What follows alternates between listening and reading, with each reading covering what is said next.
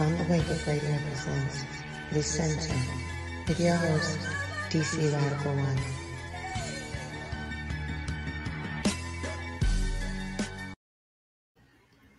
Greetings, Black family, and welcome to On the Wake Up Radio. I am your host, DC Radical One, and you have entered the center. Shout out to our wonderful producer, Cindy Ashby. You can check us out at SoundCloud, YouTube, iTunes Podcast, Google Play, Stitcher, Spotify, and iHeartRadio at On the Wake Up Radio. Also, you can check us out at onthewakeupradio.com. And lastly, you can check us out at otwtube.com. That is otwtube.com. Peace and Black Power, straight Black Pride to Brother Patrick. Peace to Brother Dawood, who just made a donation via the Cash App. Appreciate that, brother. Greetings to our wonderful producer and BB Foley and Straight Black Pride to Sister Farnessa. And before we get started, we are going to wish our wonderful producer a happy birthday because her birthday was yesterday. So this is her birthday weekend. So y'all take some time to give some clap emojis and some, any other celebratory emojis that you have for our wonderful producer, Cindy Ashby. Also, BB for Hody 827-777-9311. And I have a couple of announcements besides our wonderful producer's birthday. And I just got the flyers and the information for this earlier today, like in the last maybe 2 hours at the most. So let me see.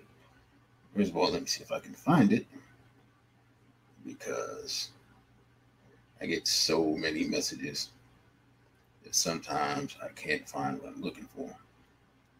Sometimes I'm not sure which app the messages were sent to me.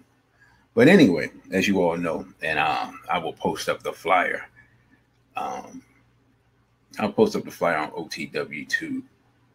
The Straight Black Pride, the 7th annual Straight Black Pride convention is coming up on August 21st. That's a Saturday. I believe we are starting at 2 p.m. So it's going to be from 2 to 8 p.m. And that's going to be it's going to be $25 in advance. I believe $35 at the door. And I thought I had the flyer for it on my phone, but when I find the flyer for it, I will post it on my Instagram. Greetings to Tila Nubia, and what up to Lord Vale. So you have 7 weeks to prepare. Do what you have to do. Tell the plantation owner a lie about where you're going to be and make your way here to the DMV area for the 7th annual Straight Black Pride Convention. And of course, it'll be at Everlasting Life Cafe, 9185 Central Avenue, Capitol Heights, Maryland, 20743. And for those who don't know, it's about 20 minutes outside of Washington, D.C. So it's not that far. And it's right off, it's an exit right off of the highway, what we call the Beltway. So again, that is August 21st, Saturday, from approximately 2 to 8, the 7th annual Straight Black Pride Convention. And this is going to be the return of the Black man. And when I find this flyer, I will post it on OTW2 and post it on, I'll post it on all my social media. And it'll go up to it'll be up on the Instagram in the morning. Without question, I'm sure that as soon as I start looking for it, I will find it. But in the meanwhile, I see that everyone is wishing our wonderful producer a solar return, or as we used to say, me and Brother Dawood when we were in the 5%, happy born day, happy physical manifestation day, whatever other day that you want to call it. And also in August, on the 23rd, I will be doing a for lack of a better word, a class discussion. Not a discussion on class, but a class and discussion dealing with the connection between the Haitian Revolution and the Nat Turner uprising. And that's going to actually be on August 23rd, starting at 6:30. I have to check that again. And of course, I'll put that up on the social media as well. And we will, I will give you more information about that, about how that will be live streamed, but that will be live streamed. What we want to do is to be before Data Island. What we want to do is have it have people physically in the place, and also have it live streamed. And we are charging a nominal fee for people to attend both the live stream and the physical discussion, because it's a set of classes by different people. And I'm just doing one. I'm scheduled to do one a month on different subjects. And then so there'll be books that we'll be purchasing for the discussion in the next month. So I will have more information for that in the coming weeks to let everybody know how that will work, what books that you want to have read for the discussion, and then take it from there. So those are the two main announcements. Those are three main announcements. One, of course, our wonderful producer's her born day, which was yesterday. And then the Straight Black Pride annual convention on the 7th annual Straight Black Pride convention, which will be on the 21st of August. And then I will be doing a class on the 23rd of August. And also I'll be emceeing, I guess, the convention as well. And we will have right now we're scheduled to have Brother Darren Muhammad and Brother Mike Graves and Brother Louis Ali. And if you're not familiar with these brothers, these are some fantastic brothers, brothers from different organizations who have different skill sets and different areas of expertise. Brother Darren is one of the foremost researchers that I've run into since the days of Steve Coakley. Brother Louis Ali is I guess he's an engineer, but I can say he's a builder. This brother has a lot of skills as far as everything. He has a lot of skills, to be honest. Excuse me. He's a very impressive brother. He's doing some wonderful things I can't really discuss, because sometimes you discuss them and then someone makes a plan to destroy him. So, and those of you who have met Brother Mike Graves up in New York, a powerful brother, a part of 100 Blacks in law enforcement. And they were part of the group of brothers that went in and took care of the sister and defended her from a situation with some neighbors up in New York a while ago. So he's been doing work. He trained with Dr. Khalid Abdul Muhammad back in the day when Dr. Khalid was up in New York. So that brother, he's been doing work. He may well have been doing work as long as I have, So again, that's the lineup. Hopefully I didn't miss anybody because everything I'm going is off the top of my head.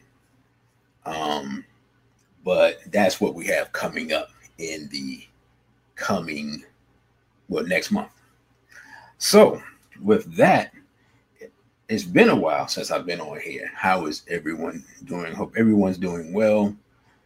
I myself, chugging along, hopefully everyone can hear me well, because I didn't really test the mic setup. I was doing some things and trying to set up some things before I got ready. And by the time I looked up, it's like, oh, wow, it's time for the show. So today's discussion, and it's interesting because I looked up and they took my thumbnail down. It was up and then it was down. It was up, it was down. And the discussion is, why are Black people obsessed with entertainment, and why is that so dangerous, right? And in the thumbnail, which apparently you can't see, y'all can check it out and let me know if you can see it, or if you could see it before you came in. I had two pictures, and I got this off the internet, so I didn't understand why YouTube had a problem with it or whatever happened. I guess I'll put up a different one later. It's still a problem. I had two pictures of them, right? And the two pictures, one was from the BET Awards that just happened, I guess 2 weeks ago, whenever it was, something like that. And it has, again, Lil Nas X, who I'm tired of talking about, but he just keeps rolling along and keeps doing what he's doing, and him kissing one of his dancers or whatever. And then juxtaposed next to that picture, I had Britney Spears and Madonna when they kissed. And I actually had forgot all about this. I don't even remember how long ago this was. So if anybody remembers when that was. But the reason, when I was looking for thumbnails, I was like, oh, I need a picture. Let me find something real quick. And actually, I was not going to put Lil Nas X because I'm tired of putting him up. So I may put up something different. But when I saw it, I said, you know what? This is perfect for today's discussion. Brother, I will say they hadn't watched BET in almost 20 years, and I understand why. I said, this is perfect for today's discussion because it shows the point that we're following behind other people. We're following behind Yurugu while thinking that we're doing something new, and also thinking that we're doing what we want to do, right? So we're thinking, in essence, we're free, and yet we're still following behind Yurugu, which means we're obviously enslaved. And so that's why when I saw that picture, I said, this is the perfect picture, because it shows that we're following right behind our enemy while thinking, and especially our young people, while thinking we're doing something new, thinking we're doing something innovative. And for young people, we're thinking that they're doing something rebellious without realizing they're following right behind their enemy, right? So that's why I put that picture up. And one of the things I wanted to talk about entertainment, right? And when I thought about it, when I said the word, because I woke up early this morning and it's like, this is the topic. I didn't have a topic. That's why the post didn't come out yesterday. I didn't have a topic. I'm like, what am I going to talk about? And I thought about it. I said, you know what? I have to talk about this because every time you go on social media, our entire discourse is normally around something entertainment related, unless it's election time, right? And then we'll talk about something politically related, but only politically related within the circumscribed activity of elections. You see what I'm saying?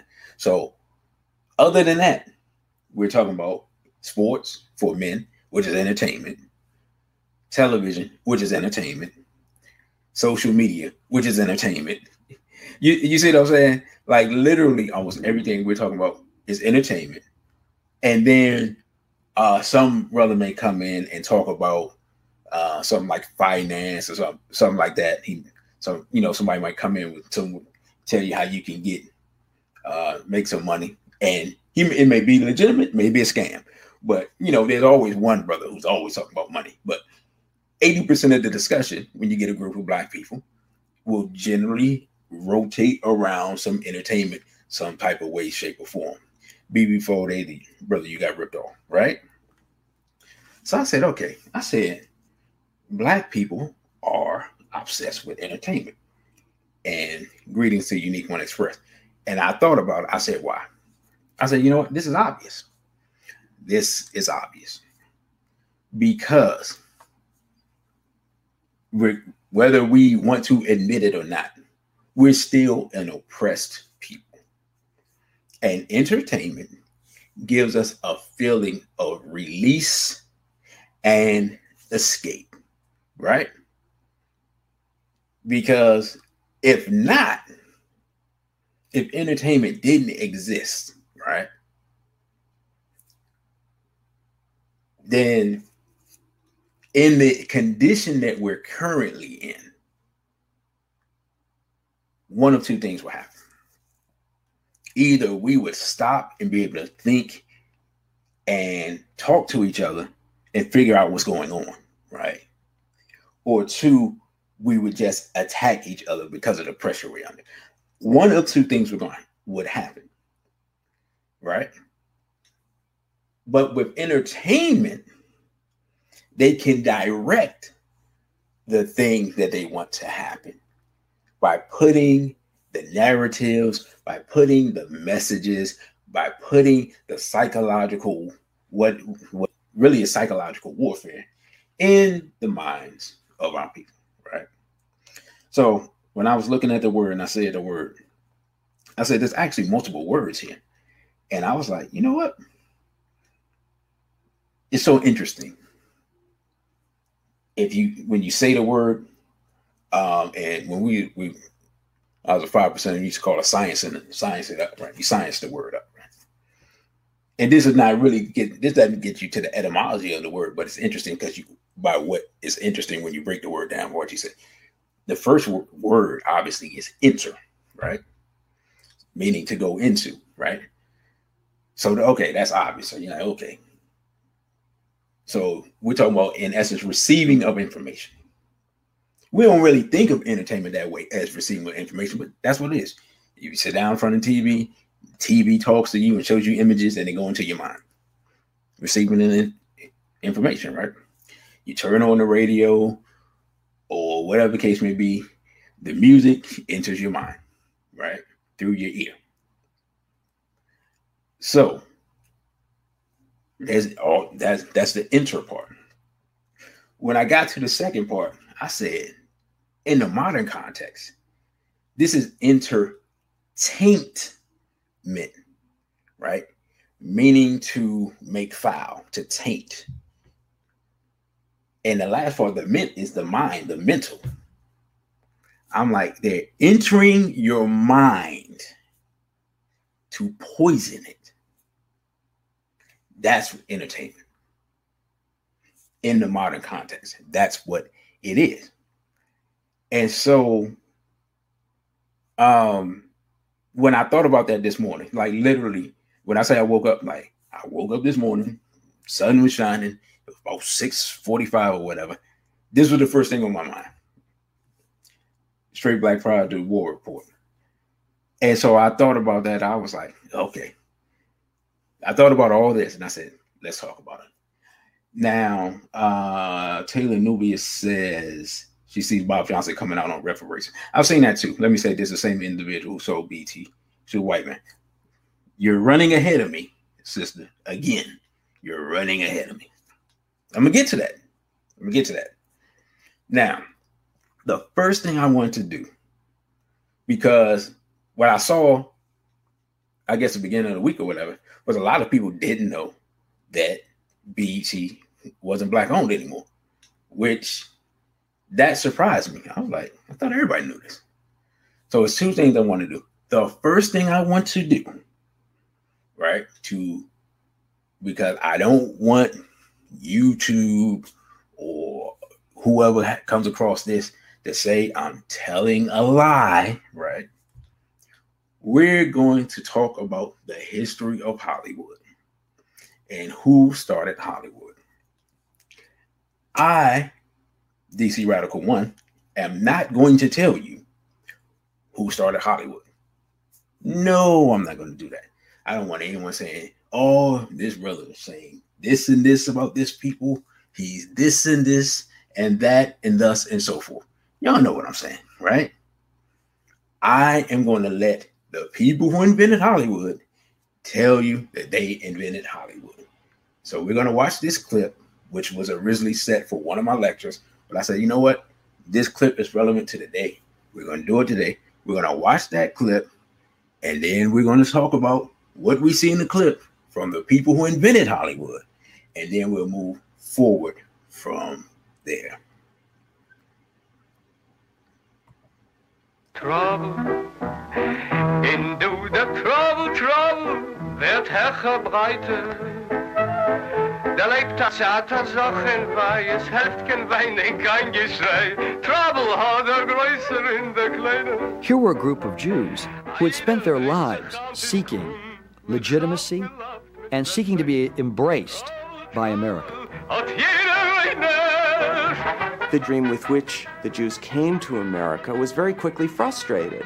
They went into businesses that were not excluded to Jews. As they approached the motion picture industry, they approached it from how they can distribute a product. This was the greatest business in the world because the people paid the money before they got the goods. So coming to California, they realized that they could create their own social environment. They could create an empire of their own.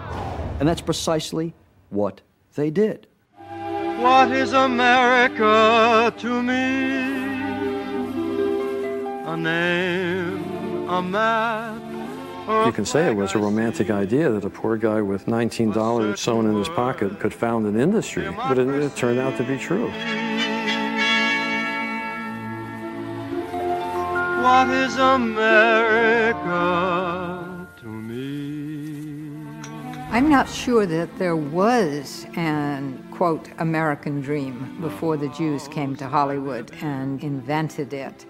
The experience of being on the margins meant that your identity was tied to the maintenance of popular culture. They got to put their hopes and aspirations and mythologies about what a perfect life would be like, which is something I think people probably spend a long time thinking about when they have a very imperfect life with a great deal of persecution, disempowerment.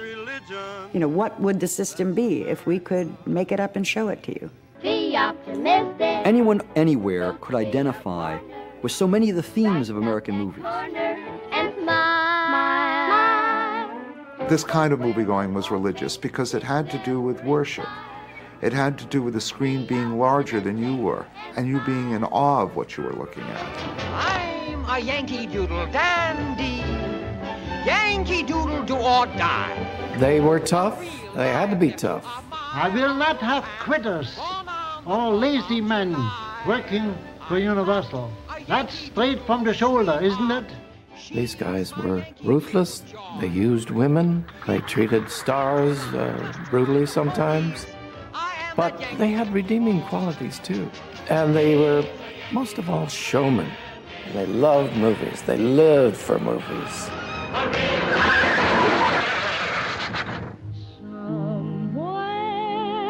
Make America unsafe for those who seek to tear down what others have built. Help keep America for those who believe in America. We'll fight and endure and win together.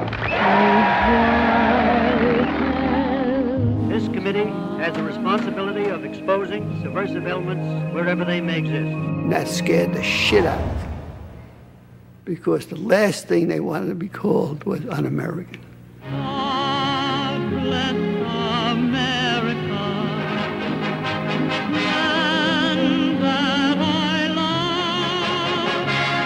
stand beside her and guide her through the night with a light from above.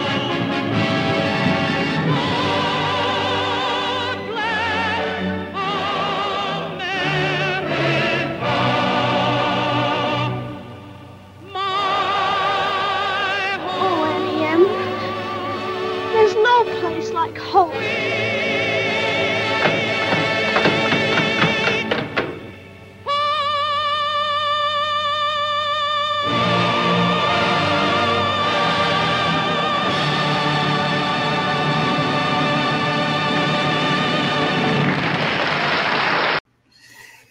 All right. There was so much to unpack in that clip, which is an intro for a documentary called An Empire of Their Own, right? Now, did DC Radical One say that small hats came to America, couldn't get into other businesses and control them so that they got and founded Hollywood in California? Did I say that, or did the clip say that? That's all I want to know, right? So they said that. Now, what was so it was so deep when he said it. I was like, bruh. One of the guys says, he talked about how the movies are set up. What did he say? He said it is worship. The screen is larger than life and makes you feel small. So I want y'all to hear what he's saying. He's saying that going into the movies at this time was a ritual set up to make the images larger than life and to make those who attend small, right? In order to project into the minds of the people that what they saw on the screen was the ideal and was better than reality. But it was deep because he used the word worship, which means that what he's really saying is that it's a ritual, it's small hat ritual to capture the minds of the masses of people. And then the other woman said, right, that was deep too. She said, I don't think there was a concept of the American dream before who? Before the hats defined it. So the definition, the concept of the American dream is a hat concept, right? I mean, you saw it. I'm not making up things, not pulling things out of my hair. It's right there. And so I just wanted to set the stage with that and let people know that this is what the people who invented Hollywood are saying. This is not some conspiracy theory, or that they're literally saying, we came here, we set this up, we built this, and we control it now. Right? Now, why is that important? It's important because we, Black people, we look at entertainers and hold them in a certain esteem. But if what I just showed you, the hats founded and owned Hollywood, then that means everybody that works in Hollywood is actually working for the hats. But you're like, okay, but what about the music industry? I'm not going to go into the whole history of the music industry, right? I'm saving that for a lecture. But it's the same thing. It's the same concept. When you look at who the who controls the companies. Remember, you saw the Warner Brothers. There was a Warner Brothers studio for motion picture studio. But there's also a Warner Brothers. There was a Warner Brothers record label, right? The reason Prince was writing "Slave" on his face and all that was because he was trying to get out of his deal with Warner Brothers because he saw the new technology that was coming up, which is what we're using now with social media, and he saw the internet and all those things, and he was trying to get out his contract. That's why he changed his name and all that stuff, because he was fighting with the Hats for control of his music. And then when he finally got back control of his music, and then he went into a deal with them for distribution or something, then he mysteriously dies. And next thing you know, all his music is on, his music is on commercials. Long as I've been alive, none of his stuff had been on commercials. You couldn't even find his stuff on YouTube. As soon as he's dead, boom, it's everywhere. Now, who's making the money from it? I think we can guess. Right? Michael Jackson. He came out. He said something about the Hats. The Hats came down. They come, tell him you got to change the song, change the lyrics of the song, right? And then next thing you know, he got allegations about pedophilia and all this stuff. At a time when he is the most popular and powerful artist on earth and has bought the masters of the Beatles, who was the most popular artist on earth before him. And then all these legal problems and all this stuff happens. And then he dies. Well, actually, he died first, but you get the point, right?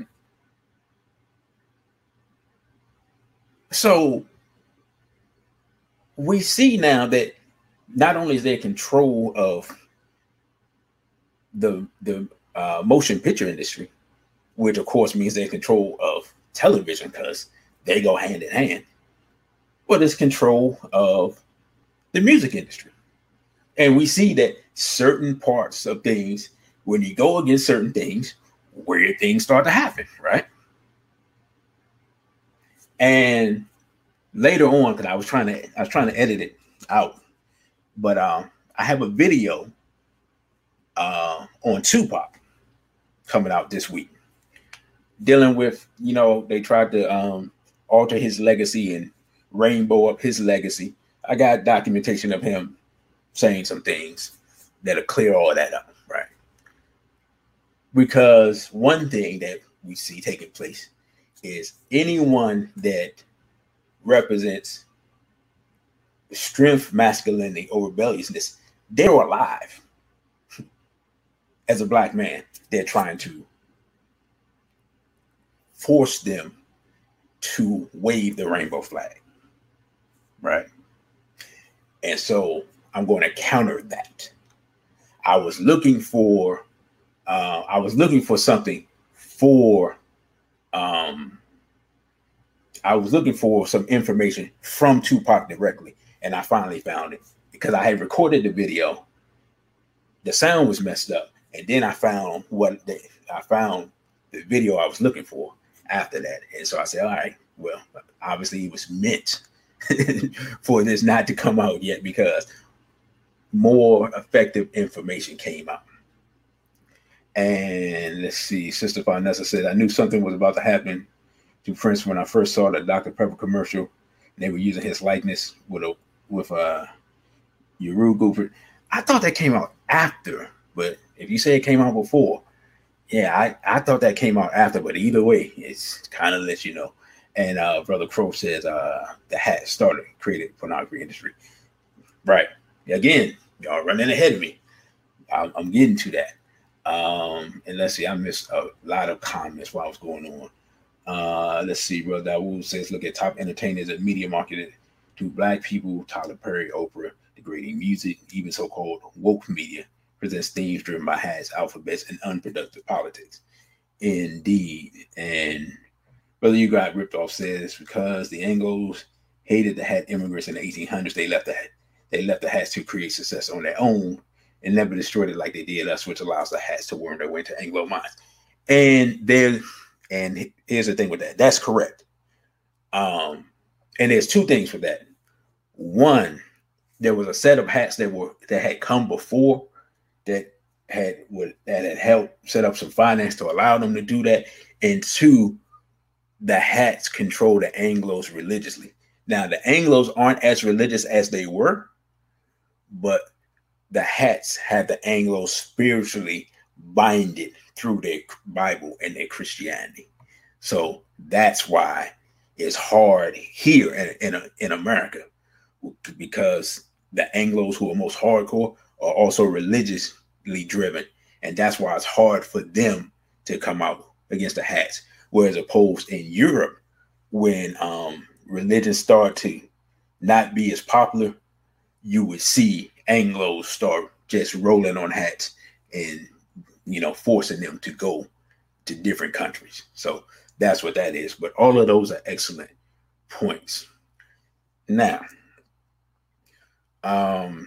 what I wanted to do, because a lot of people didn't know about the whole Bob Johnson selling BET thing, I wanted to bring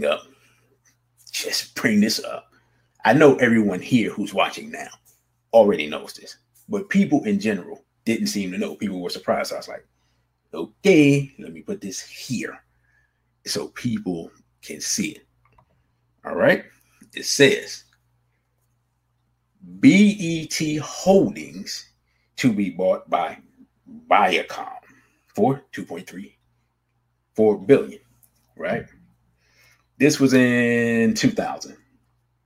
So for those who didn't know, and if you're like 25, you would know, BET has been owned by Viacom for over 20 years now.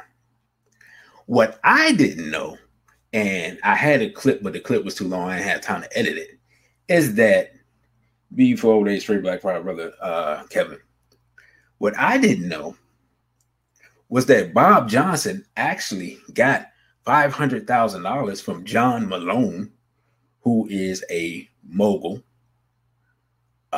media mogul, to start BET back in, I believe, either the late 70s or early 80s. So I never knew where the financing had come from. So at the foundation of it, the financing had come from what I believe to be a hat, but was definitely a Urugu, right? And Bob Johnson said that he was a lobbyist for the cable industry. And he came up with the idea, and he said he got the idea basically as an update of John H. Johnson, who Johnson Publications, Ebony and Jet magazine, that's who John H. Johnson was. John H. Johnson was a pioneering Black entrepreneur. I believe he may have started in the 50s. I'm not sure. That was one of those things that everybody had Ebony and Jet when I was growing up. It was just one of those things that just existed and had been around. And I'm not even sure. I should have did the research on John H. Johnson. I didn't, because it was a key to me getting into what I want to get into. But it is good information to have and to know, because he is a pioneering Black entrepreneur. So Bob Johnson basically was saying that the BET concept was an updating of the John H. Johnson publishing concept, but brought to the media of that day, which was television, right? So when he said that, I was like, okay, that's interesting. And if you look at BET when he was running it, right, he was saying that it was supposed to be tailored to middle-class Black people, the way that Ebony and Jet was tailored to middle-class Black people in the 60s and the 70s, right? So if you look at it, for those who remember, you had like Ed Gordon, Ed Gordon was doing news from a Black perspective. You had Bev Smith. You had a lot of serious discussions on politics, on world current events. You had a lot of discussion on South Africa because that was still going on. You had various people come on. And then you had the music side of it. But even the music side of it at that time wasn't, because hip hop wasn't big yet, wasn't focused on even on the hip hop of the day. And this was before the whole Luke NWA thing had happened, right? Because this was like mid 80s when it really started up, and you just turn on your TV and BET was part of your normal TV, your normal cable package, right? And then eventually, it would start to change. You would start to see the changing of you would start to see more of a focus on music. Because Donnie Simpson used to be on BET, and they it seemed like it wasn't until like the late 80s where they started to have hip hop and dance hall and things like that. And really, it wasn't until the 90s that you really start seeing. I saw somebody say something about Uncut. I just remember Uncut sometime in the 90s. Like literally, it's a true story. Like literally, me and a couple of my boys, we went out, came out late, came home, chilled out, turned on the TV, and Uncut was on. That's how we discovered it. We just came back from hanging out late, and voila, it was there. We were like, what's happening here? Of course, and then the videos just got more and more. You ever saw Uncut, like literally, depending on what age you were, you either fell asleep with the TV on and you discovered Uncut, or you came back from hanging out and you discovered Uncut. Everybody I talk to, that's their story. And then next thing you know, as soon as I go off, some gospel show comes on at 5 o'clock in the morning or whatever time it was. That was the dichotomy once they started transitioning away from the serious news and information that Black people needed. That's when you start getting Uncut leading right into gospel. But then the brother says that was the early 2000s. But again, what's interesting, right? You say it was the early 2000s. Again, what did it say? November 4th, 2000, BET Holdings to be bought by Viacom. Now, the question is, well, okay, who owns Viacom? Right? Because that should be the next logical question. You're like, all right, well, they sold it to Viacom. Who owns Viacom? And we look and we see here, and we look, and who do we have? We have CBS Viacom merger reunites Story Network with Comedy Central, MTV, Paramount Pictures. And we have Summer Redstone and his daughter. Type of name is Redstone? Okay, there we go. So when you start seeing the degeneracy, when you start to see the change in tone, when you start to see the move away from news and information, that's right at the time when the hats took over. No surprise. So when we look at BET now, we're looking at it, even though there are Black people in place who have various positions, the company is owned by CBS Viacom, which is owned by Summer Redstone, who is a hat, who in this picture appears to be wearing a toupee as opposed to a hat. But you get my point, right?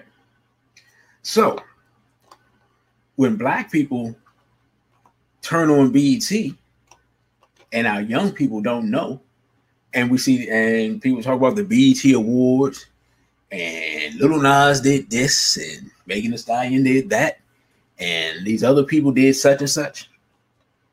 They're all controlled by the hats, and the company is owned by the hats.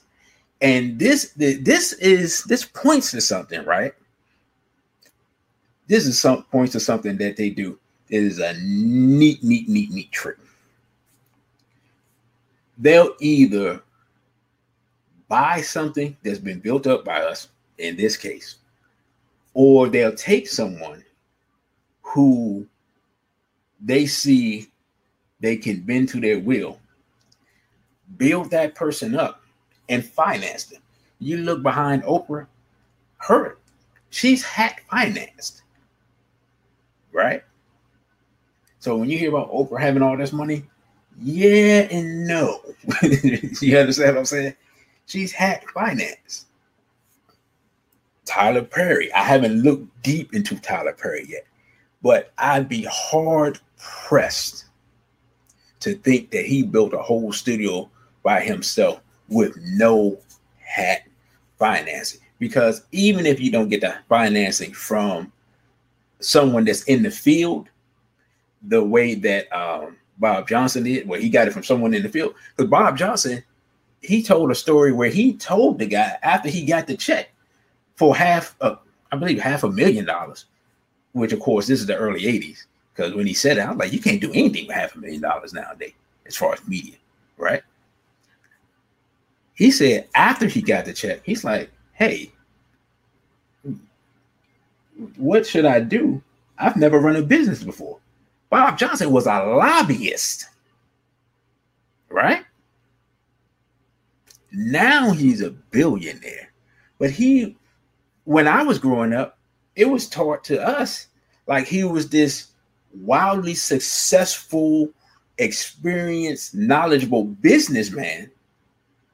And now I look, and I saw the video, the man saying that he had never run a business when he started BET. But he got the financing from Urugu. Think about what I just said. This is arguably the most successful black media company in America. And I say arguably because you could argue between BET and Kathy Hughes. Ironically enough, both of them headquartered here in Washington, D.C. at one time, right? And one of them is completely hat financed, and the person who did it wasn't even a business person. So even in modern time, we're taught complete mythology about quote unquote successful black people. The successful black people are controlled by the hats. And as we saw earlier, when the hats talk about their founding of Hollywood, they control the ideas of what it is to be an American and molded it around their identity. So when we go, and I don't know if y'all can hear that, somebody's shooting off fireworks as I'm talking, somebody in the neighborhood. And this is a true story. This happened probably 2 hours ago. I went outside to take the trash out, right? Go outside to take the trash out. Look around, see what's going on. It's relatively quiet. And I look up, I see a couple, come around the corner. And the brother, well, actually, I noticed the sister first. I noticed the sister, she's wearing an American flag shirt. And I just kind of looked and I was like, oh, okay. Wow, that's interesting. And then I look at the brother and he's wearing like a stars, but he didn't have stripes, it was just stars on the blue background. He got a short set going on. And I was like, look, and I didn't have my phone with me because I was just going outside to take the trash out, come back. I said, no one's going to believe this story. No one's going to believe this. I couldn't believe it. I looked. So wow. So when we're thinking we're being patriotic, we think we're being loyal to America. In the modern context, the idea of what Americanism is for the last 100 years has been completely shaped by the small hats. If you're dealing with their religion, you control psychologically by the hats. You're dealing with their politics, you control by the hats. Finance controlled by the hats. Education controlled by the hats. I mean, it's mind-boggling. In one aspect it's so obvious, and yet in one aspect it's hidden. And it's to the point where it almost seems ridiculous for you to say it, even though it's right in front of our faces. Right? And Brother Kevin says now start to see the pattern. There's also Robert Smith, Byron Allen, Magic Johnson, Ice Cube. That's only facing it in figureheads. Yeah, I saw Ice Cube, and it was always interesting because Cube had stood against the hats when he was young, when he was studying under Dr. Khalid Abdul Muhammad. And when I saw him get in with some things, and then I saw some Urugu that I had never seen before standing next to him with the I believe this was the Big Three. And I believe the Big Three basketball has actually been acquired by something called Triller. I heard somebody say that earlier. So I have to actually research to see who that is, because I only knew about Triller because they were hosting boxing matches. And I saw that someone says that Stan Lee is Stanley Martin Lieber. Yeah, that's not a shock to me. I didn't know that, but that's not a shock because Stan Lee definitely looks very hatastic. And you notice that many of the Marvel Comics heroes were based in New York. Captain America, Spider-Man, and Fantastic Four. Most of those, the kind of like the foundational ones from the 60s, most of those were in New York, in and around New York, in and around from the places in New York that hats were traditionally from. So that's not a shock. I always figured he was hat. I just didn't know his full name. So brother, you got ripped off. Thanks for that. And brother, you got ripped off. You had another. Oh, okay. You said don't forget about the comic industry. Stan Lee was a hat from military intelligence. Okay, I didn't know he was from military intelligence. So I didn't know that part. And somebody was talking about the pornography industry. I haven't really gotten to that. It's kind of hard to research that without your computer blowing up. But I remember a long time ago, and we talked about falling asleep and BET coming on. Back in the day, don't fall asleep when with HBO on. Don't fall asleep on The Wire because you don't know what's going to be on when you wake up. I remember seeing, I think a documentary, but they were talking about, they showed old, this was not only black and white, it had no sound. And they were doing pornography back then with no sound, back when people were playing the piano in the theater. That's how far it goes back on the pornography in film goes. That's how far back that goes. And of course, with technology, and this was deep about that real quick. The better the technology got, the more access and the easier access children got to pornography. So the better the technology got, like if you're from my generation, and I don't know if like when I was and I don't know if this was a local thing. I don't actually have any idea. But I just remember when I was, I don't know, maybe like 8 years old or something. This sometime in the early 80s, this was before we had cable, but one of my relatives had something, and it was called Super TV. And the children at school knew it, like my schoolmates knew about it, right? Again, children always know. Can't hide anything from them. And the thing about it that was deep with the Super TV was that it was on, I don't know how people got it, because again, I was a child, but I don't know if they got a cable box. I don't know how it went, right? I don't know how it worked. But weirdly enough, it was on, if you turned on a regular channel, and I can't remember if it was like, I don't think it's one of the, now I'm going to show you how old I am here. You know, like I'm talking about my childhood. So we got to go way back. You got to think about what TVs used to look like. There used to be a big dial, if I'm not mistaken, if I remember correctly. It was a big dial on the TV with like 4, 5, 7, 9, all that stuff. And then there's a little dial. And the little dial had like stuff in the 30s, 40s, 50s, you know, channel 50, 60, something, whatever. Something like that, right?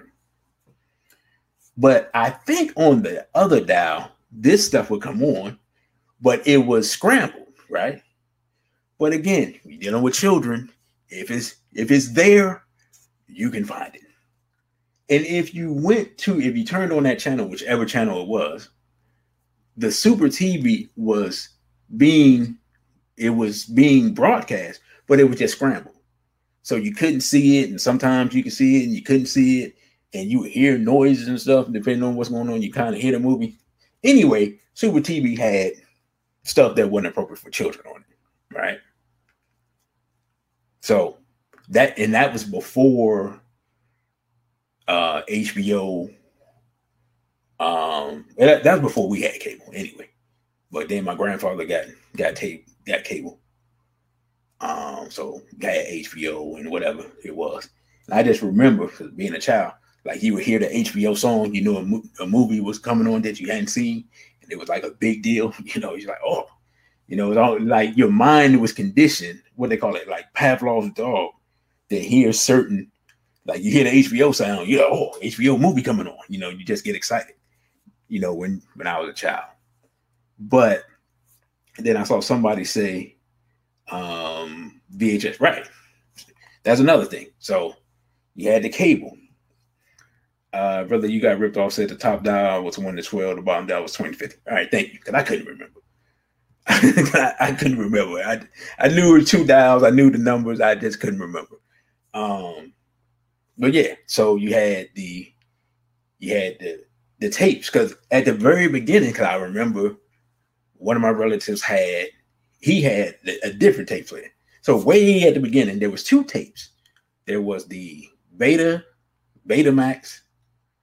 It was either Beta or Betamax. And then there was the VHS. And then eventually Betamax, they lost the battle. They went by the wayside. And then everybody had a VCR, right? And then, of course, again, your child, if someone in your house had the inappropriate stuff on the videotape, the children found it, right? Then eventually, as time went on, the internet comes along. What's the first thing that's on the internet? We already know. The internet comes along. Now we got to think about it. Our children are to the point where they walk around with a computer in their hand all day. I mean, if you're on Instagram, first of all, I mean, some of these sisters are just showing you whatever you want to see anyway, really. I mean, to be completely honest, that is what it is. But then there's other stuff they can get access to. And then we look at our children, wondering why they acting like they're acting, why they know what they know, why they saying what they're saying, why they doing what they're doing. But The tools for entering their mind is in their hand.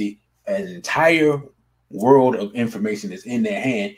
And the thing that's so dangerous is that some of these new social medias, when they come up, the only people that know about these things, and they had did a special on the news about, I can't remember what it was, but it was some social media I had never heard of. And literally the only people that knew about this thing, because I think it had like messages that disappeared or something. Like it had some special feature. And I haven't heard about it since, so I guess the pressure came on, they got rid of it. But you know, the only people that knew about it was like young people and pedophiles. Was the only people that knew about the social media. No adults knew nothing about it. They asking people on TV, people looking at them like, I don't know what this is. What are you talking about? I had never heard of it. I got to check my child's phone. So that's the world we live in, where everyone has access to the minds of our children, literally except us, if you're working all the time, right? So that's where we are. That's why the focus on entertainment is so dangerous. And Brother Crow says social media, most social media had ranked. Hey, without question. That goes without saying. Without question. Right? That's why there's certain things you can and can't say. Who knows if this show will stay up? You know what I'm saying? You know, I didn't, it wasn't my intention to make this a hat focused discussion. But once I started getting into it, I realized you have to talk about the hats in order to talk about the entertainment. And then you're just going, you know, it goes from there. Right? So when we think about this, right? I think we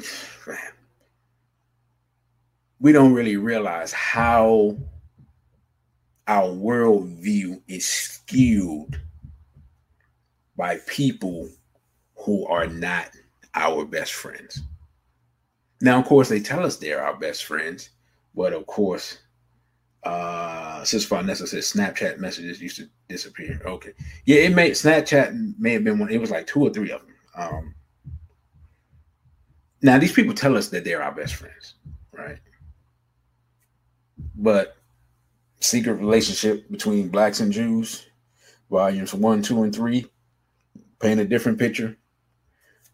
Secret Relationship Between Black Leaders and Small Hats that you can get on Horizon.com, tell us a different picture.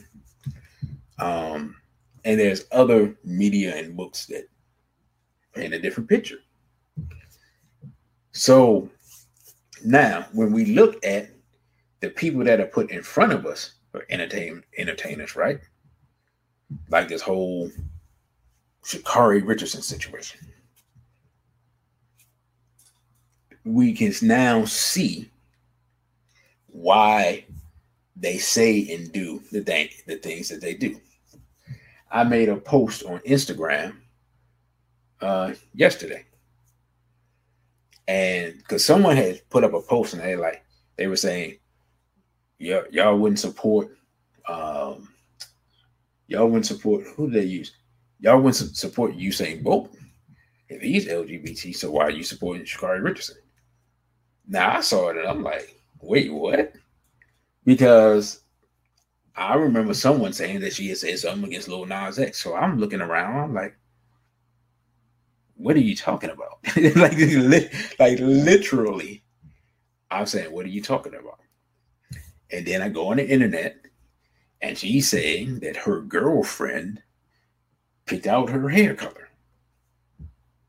So I'm like, let me read that article. And then it's talking about her and Pride Month and her girlfriend and this and that and so forth, so on. And now all of this is after the whole marijuana story. And then I realized it. I said they're playing up the marijuana story. This is my theory, right? Now, if they don't let her run, then I'm wrong. Or they heard this, say, oh, they figured it out. Let's get her out of here. hype up someone else.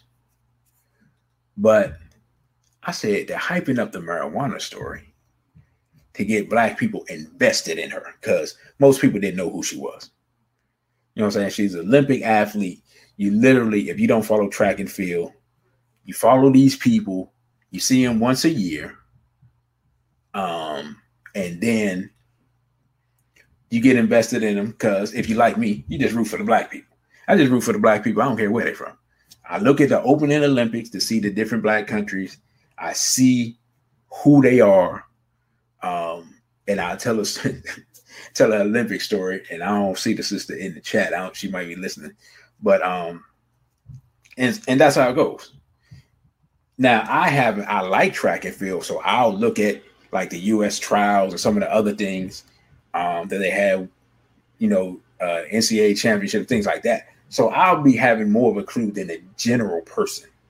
But most people, the Olympics come around, you look at it, they tell you this person represents the U.S., and you might look at some black people from some other country, and you, like most black people, you root for the black people. The black people win, you're like, hey, that's cool, the black person won. Olympics goes away. You don't think about it for 4 more years. It's pretty much how it goes, right? Now, I saw that. I saw the controversy. Her Q rating goes up. And then I see the sister post, hey, this person is this. And I see that, and I'm like, oh, man, here it is. They want to look like she's being treated unfairly and oppressed. So we get behind her, and before we know it, we're supporting the Rainbow Coalition while we think we're supporting blackness. That's the play, the way I see it. And I didn't see, now I'm not saying that no one else saw it or no one else said it. I didn't see anybody else talk about it before I put it up. But once I put it up, everybody looked at it and was like, oh man, you're right. That's what it is. That makes perfect sense. And it's real interesting because she literally in March, 4 months ago, was talking about Lil Nas X and what he's doing. But now you joined the Rainbow Parade. So I don't know if because this is a true story. I worked with somebody like this. The woman she liked women, but she didn't like men who like men. I don't understand. Don't ask me what's going on with it. I only seen it one time. Somebody I worked with years ago, and I was just thoroughly confused. I was like, wait, what? She's like, yeah, blah, blah, blah, blah. And she's just going off one day, and I'm just sitting here like, but I thought that, you know what, never mind. So I don't know if the Sha'Carri Richardson thing is that type of thing, or she was pretending, or she's pretending now. I don't know what really the deal is, but we're going to see her rainbowness played up during these Olympics. I put money on it. And that's the danger of us being obsessed with entertainment, because now they can take and shape and mold our minds with, whatever form of entertainment it is. We just saw the NBA, and not the NBA, excuse me, the NFL, and I got to find the clip. Some random Urugu, that's right, brother Island, smash the like button. Yeah, please smash the like button. Let the YouTube algorithm know that you approve this message. Somebody, I couldn't find a clip, but somebody said that the NFL, a random NFL player, came out and said that he's homosexual. I'm like, okay, cool, whatever.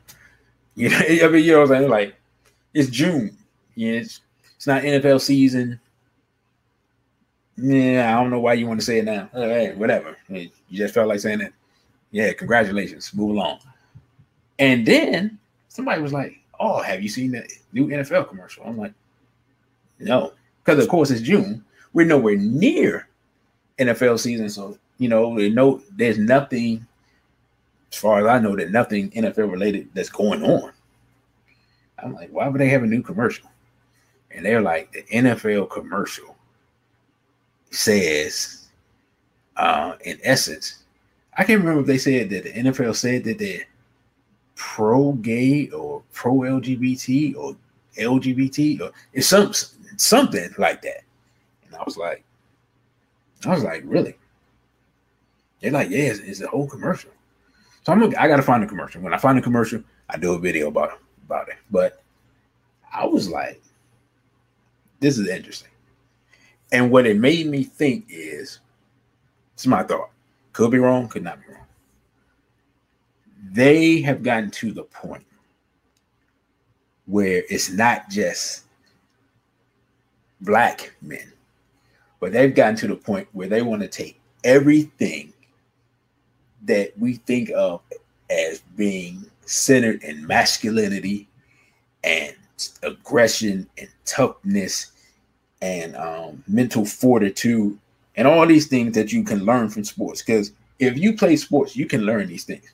Like if you ever, whatever sport there is, any of the brothers, especially if you play sports, you understand what I'm saying. If you've boxed, if you've done martial arts, you play football, you play basketball, whatever it is, sports is one of the ways in this society that principles of manhood and masculinity is passed on from older generation to younger generation, right? Sports is one of the ways you learn to control your emotions. If you're a boxer and you get emotional, right? Because boxing is a skill and a strategy sport. If you get emotional, you can get knocked out. Because you forget your fundamentals, you'll forget your defense, you're trying to get back on the guy. You're either going to commit fouls, hitting below the belt, things like that, or you're going to get punished. So the discipline, from the training, the training is rigorous, it's discipline, but the disciplining of the mind to overcome fear, right? The disciplining of the mind to overcome pain, the disciplining of the mind to overcome adversity comes with learning that sport. Football, same thing. A physically excruciating sport, right? A lot of times it's you physically against another man, and him attempting to impose his will on you, and you attempting to impose your will on him, and you learning to overcome adversity, whether it's defeat, injury, inability to execute, whatever the case may be. But my point is that all of these sports have traditionally in American society been used as a way to transmit principles of masculinity and manhood from one generation to another. So for years, literally, black people have said, okay, we have unruly youth. They don't have anything to do. What can we do? And people are like, okay, let's do something fun. Let's teach them how to play, whatever the case may be.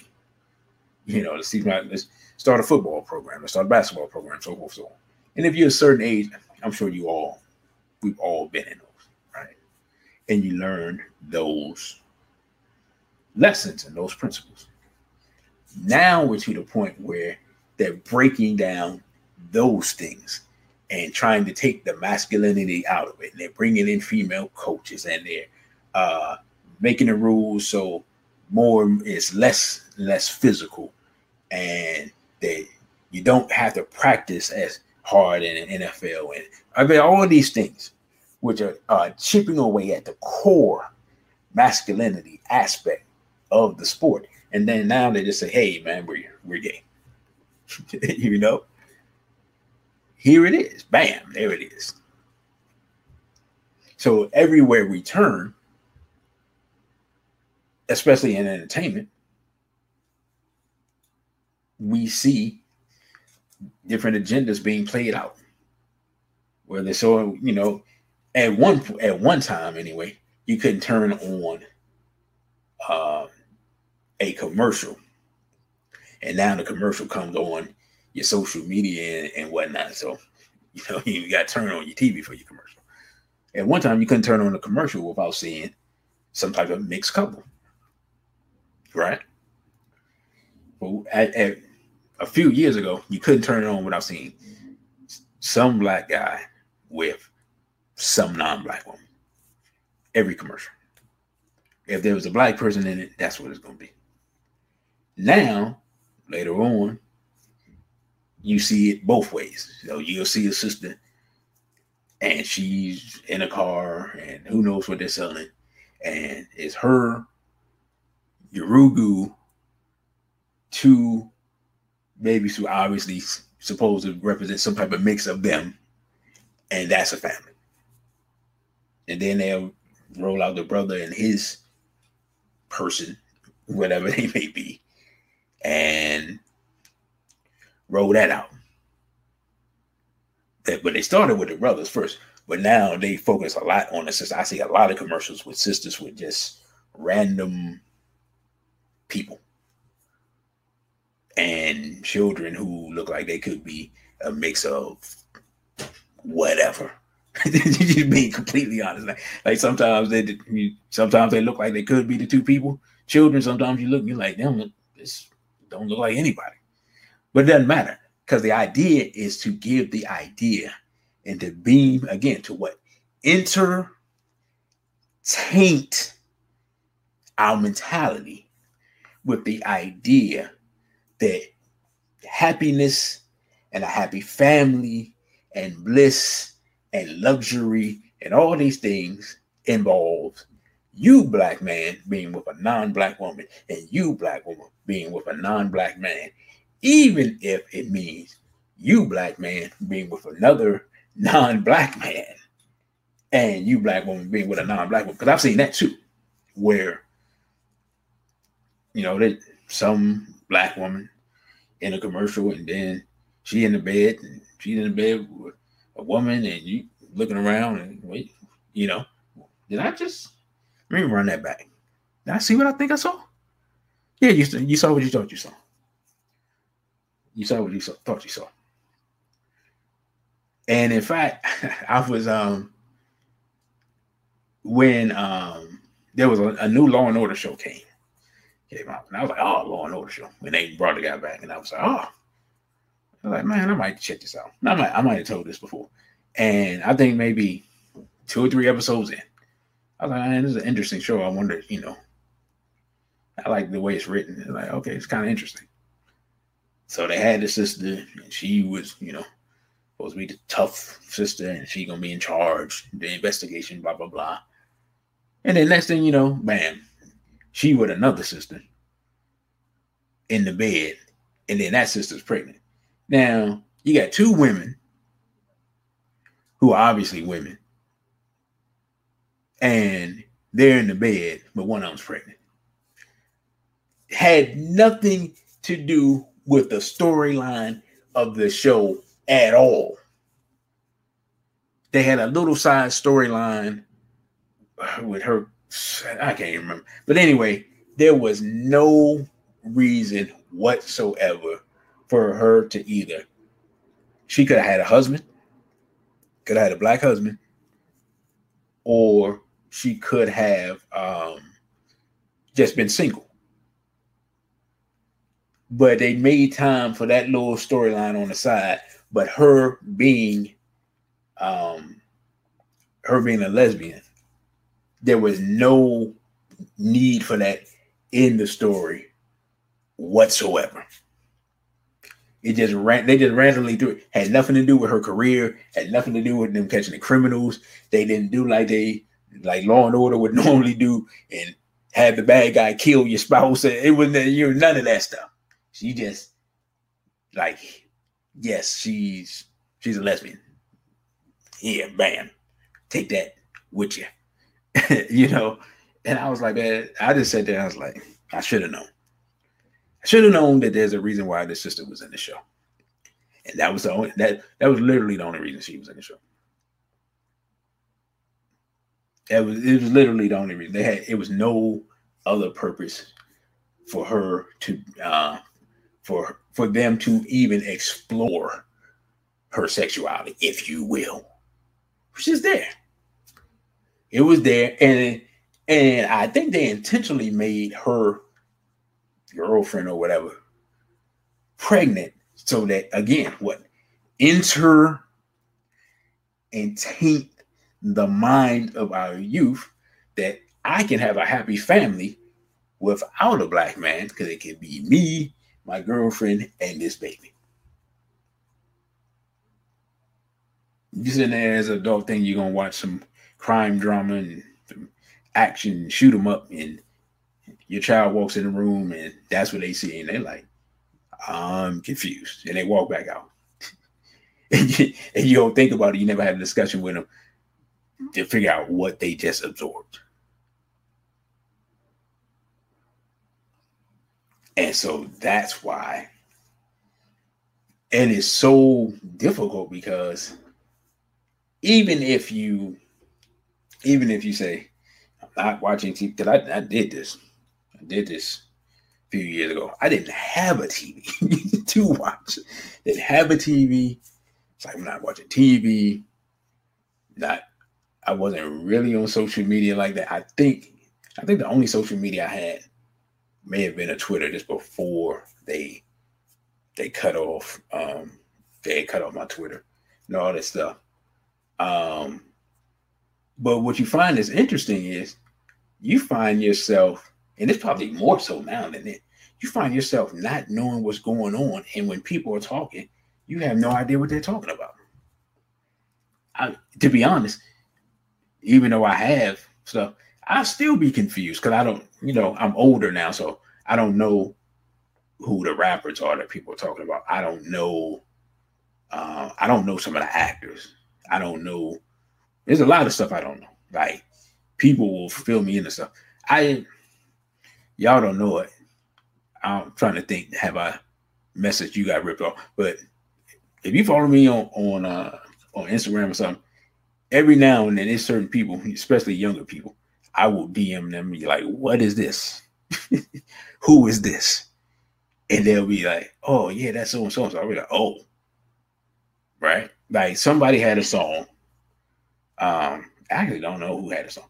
Somebody had a song. The title was vulgar. I was like, and I thought, I was like, I don't know what that is, but I think I know what that is. And I asked the sister. She was like, oh, that's what it is. I was like, oh, wow. And I was like, I was like, so this is like the hottest song out? She's like, yeah, this is the hottest song out. I'm like, they let people get away with this? And then I thought about it. I was like, yeah, of course they do. I mean, y'all correct me if I'm wrong, but I think Megan Thee Stallion has a new song out. THOT stuff. Hottest song out. Hottest song out. And I remember when I finally realized that the entire look that we see, which I call the tranny look, the entire look that we see was something that people got off of and I think we talked about this before, but got off of the love and hip hop and all that stuff. I had no idea. I'm old. I remember when sisters didn't wear makeup. In fact, I remember when sisters, not only did they not wear makeup, but sisters clown European females for wearing makeup. Now, sisters are making videos telling sisters that have some confidence in your bare face. We have a word for it now. Like bare face and natural hair is a movement to counteract what's been going on for the last, I guess, decade.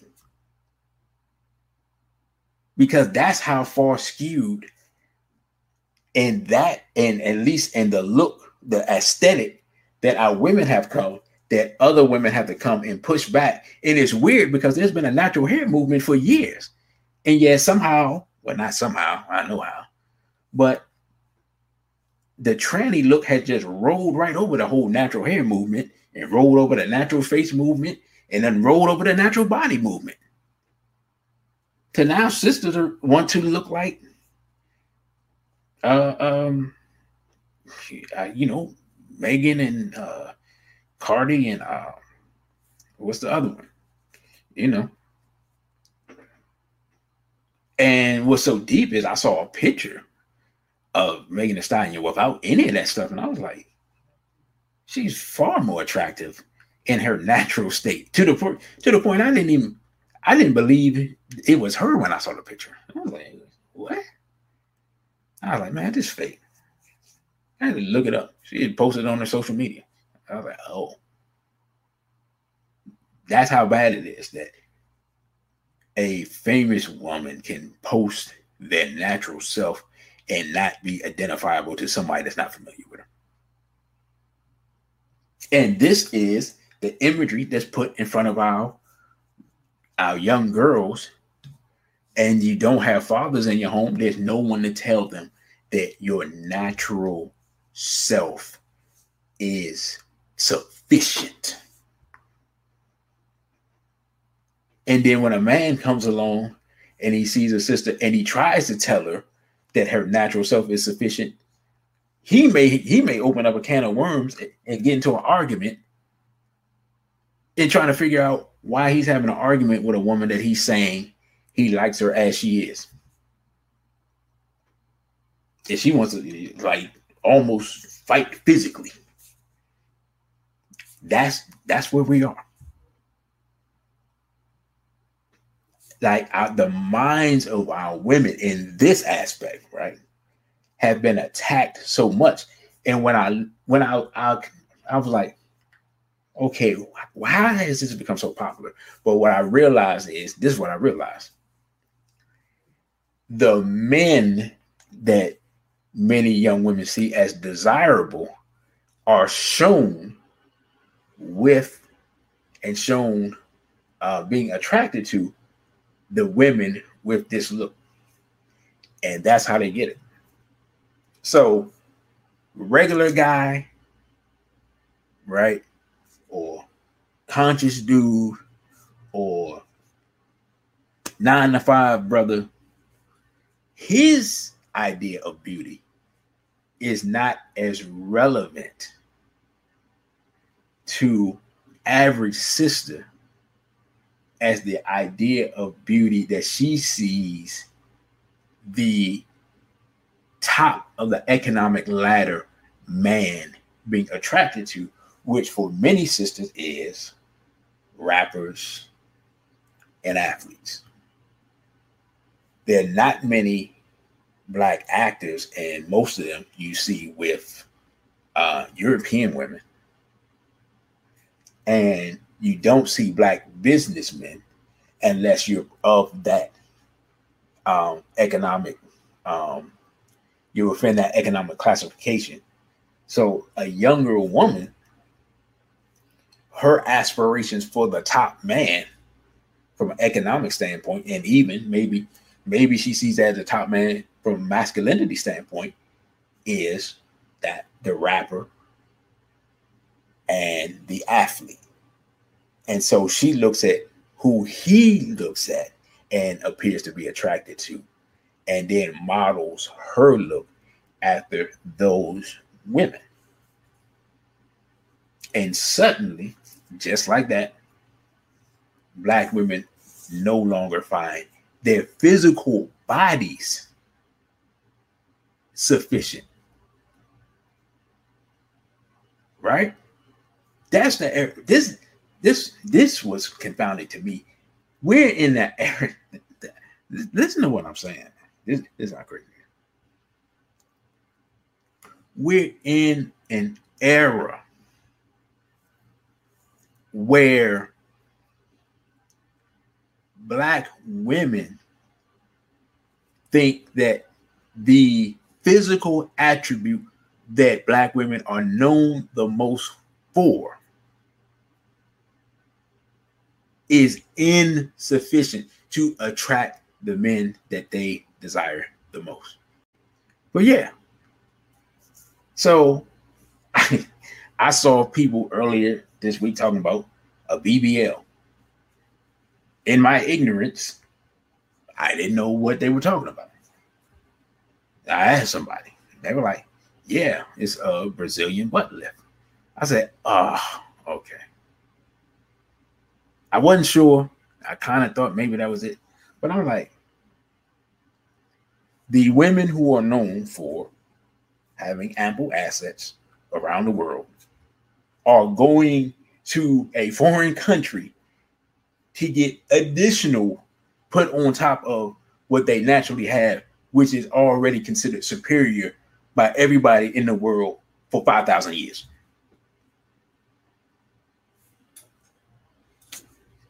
Because what they say on TV.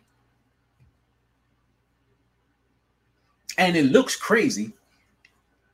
I saw a couple of weeks ago, I can't remember when. I was downtown DC. Sister comes out of a restaurant. Relatively small, small framed. And she turns around and I look and I'm like, oh, there ain't no way that's real. Because it didn't fit anything else on her body. And I looked again. She turned around, she looked. And the look on her face was like, yeah, I see you looking. But she's thinking I'm looking because I'm like, oh, wow, ooh, I want that. I'm looking like, yo, that looks crazy. That's what I'm thinking. You know what I'm saying? But, I mean, so before that, it was a thing that you saw people talk about, or a thing you saw on social media or whatever the case may be. But now I saw it live and in person. I was like, this. I'm like, so no one no one, whatever. Because and me, she doesn't know me. Ain't no way in the world I'm gonna go around to tell her, like, hey, sister, your natural self probably was. I'm not gonna talk to some random sister. Hey, that's for sisters to tell each other, Brother, you got ripped off says rappers have reduced the image of African women to sex items and not compliments. Absolutely, without question. And let's be honest, that started in my generation with Luke. He was the one that really started the object, you know what I'm trying to say. That started objectifying our women sexually, exploiting them sexually and making them sex objects. He was the one that really started that in the 80s. And I found that out when I went down to Florida. Like before that, no one was really doing that. And it's so funny because when he first came out, people was like, who? Well, not when he first came out, but when he first went natural, people were like, man, who are these dudes?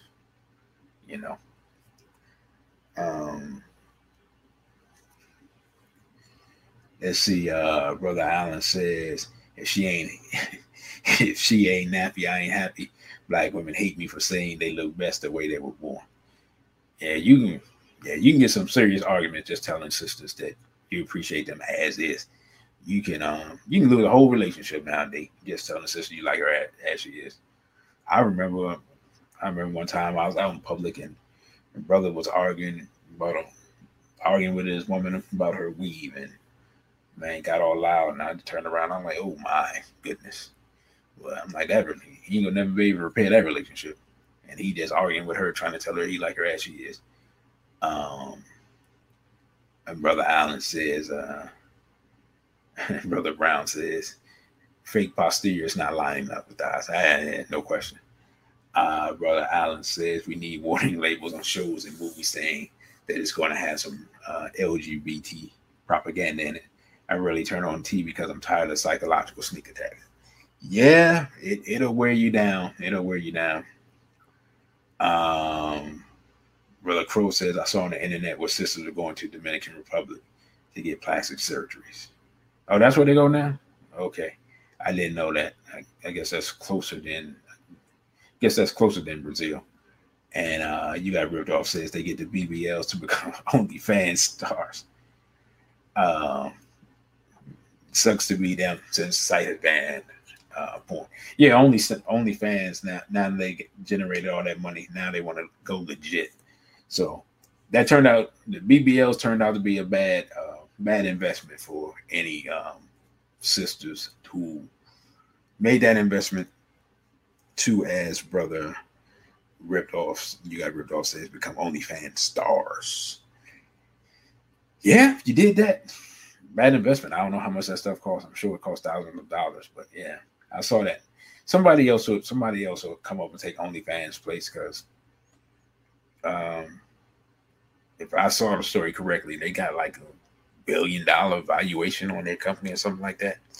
I can't remember how much revenue they were generating, but it was something astronomical.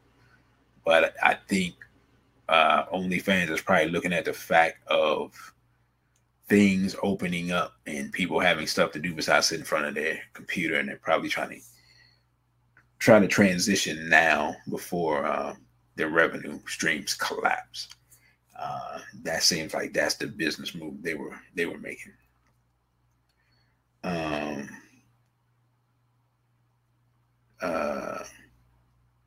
Let's see, Sister Tila Nubia was saying, one of my sisters, somebody say, was not blessed with what people call a black woman's body. Her male friend mentioned to a friend of his that maybe my sister should introduce me to him. Okay. I mean, this whole, is so weird, because, at least for me, I don't socialize with certain types of people. So there are certain things that a brother would not say around me. Like, I won't be around anybody that would say, for example, that they like non-black women, right? I wouldn't be around brothers who will say that. And I remember, in fact, I remember when Nicki Minaj first came out. I guess this has been 10 years ago now. Time moves so fast. And I saw her and I was like, something wrong with this. And this brother, he was going on and on. I'm like, man, you see Nicki Minaj? And this was at a job I had years ago. And he's like, man, you see Nicki Minaj? Blah, blah, blah, blah. I was like, yeah, I seen her. And he was like, yeah, man, this and that, blah, blah, blah, blah. And he going on talking about her body and everything like that. And I'm looking at him and I'm like, bro, you can't tell that's not real. That's all I'm thinking while he's going on and on and on. And it's just like, okay, bro. I'm just like, okay, whatever. And that's what you like. That's what you like. Because at that time, that was before all of this stuff became popular. I mean, we just in a different era, and I just had to accept we're in a different era. But we're in a different era, not because, quote unquote, times change, but because the people who we've been talking about change the times. You see what I'm saying? So they changed the mentality and changed what our people desire and changed the way we think. Like Amos Wilson talked about. He talked about Europeans implanting desires in our minds for us to consume their products and things like that. Lord Bell says, whatever happened to the skinny black women with natural athletic bodies? Seems that everyone wants to be fit. I mean, those sisters are around. You just gotta, you just gotta search for them, I remember a few years ago talking to a brother, and he was just complaining about, and it's been like 5-6 years ago. So he's probably around your age, and he was just like, man, there's so many of these sisters he was saying his age, like, man, so many of these sisters is overweight and this and this and that and so forth, so on. I was like, man, well, you just haven't found the right woman and found where to look. Now, now that he has more confidence and been in the gym, he has no problem finding whichever type of woman he likes. So sometimes it's just, sometimes it's just us. Sometimes you just have to, and then, like I had talked about on other videos, sometimes you just have to change your environment, But you're right, Louisville. Every sister wants to be thick because they're getting the message that that's what every brother wants. But the reality is that just as far as what brothers want, different brothers are attracted to different things. I remember talking to a couple of brothers, and we were just talking about different women, and one brother was talking about a sister that he likes. She's really attractive. And I'm like, she's cool. I wasn't saying she was unattractive. I was like, she's cool. And he laughed. And then I thought about it. I said, well, brother, we'll never have conflict. I said, we'll have disagreement. We'll never have conflict. And he was like, why? I said, because we're attracted to different women. So we'll never get into a fight over a woman and fall out over a woman because we just have the women that we like or the women that appeal to us the most.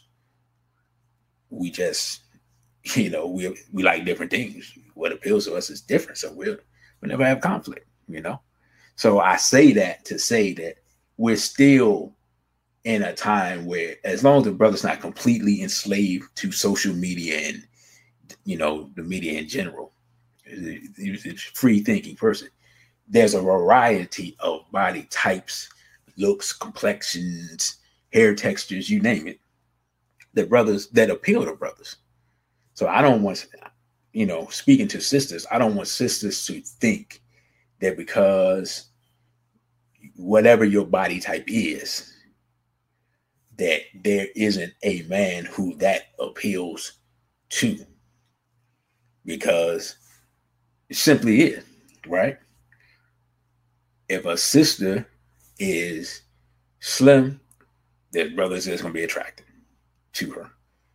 If a sister is a little bit chubby, it's going to be brothers that's going to be attracted to her. Truth be told, there's some 300-pound woman right now with some dude that weigh 130 pounds. That's happening right now as we speak. I don't think that's healthy for a sister, but it is. Speaking of which, and this is off topic, because I'm going to close this out at 4. I had no idea. Again, you know what? Again, this goes to social media, goes to women's bodies and all that stuff. The whole Lizzo body positive phenomenon. I had no idea Lizzo's actual proportions. Now, for those who don't know Lizzo, she's a singer and she's very popular with our young sisters. And she is not small. I had no clue that Lizzo, according to some people, weighs over 300 pounds.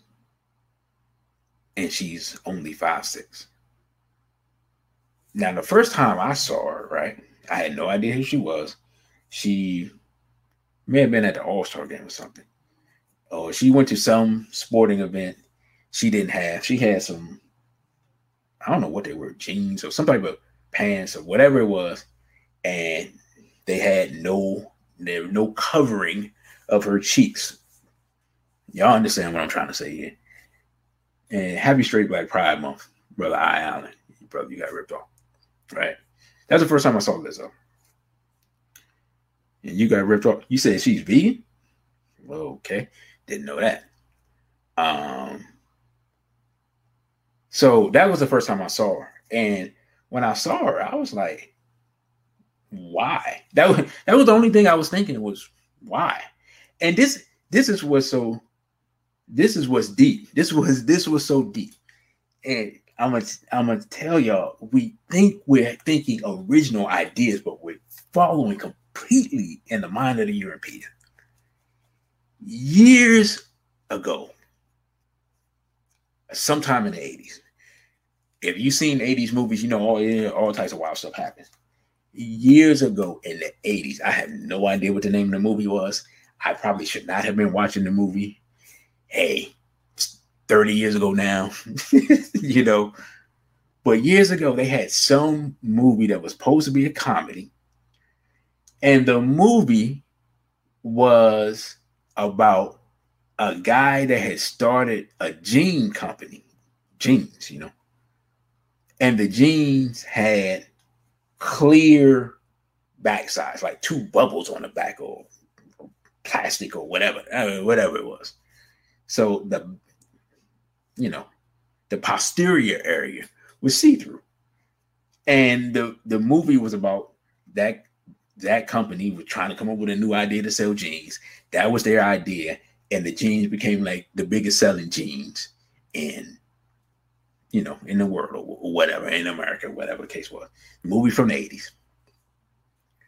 So when Lizzo does that, eventually that's what comes to my mind. I'm like, man, she must have seen that movie. And she's gonna come out here and do this. But I never understood what her purpose was. Then somebody said that she was attracted to a basketball player, or maybe she said it publicly, whatever. Carl Anthony Towns. I'm not sure who he plays for. I think he went to Duke or North Carolina or something. I know what he looks like. I don't know who he plays for. Okay.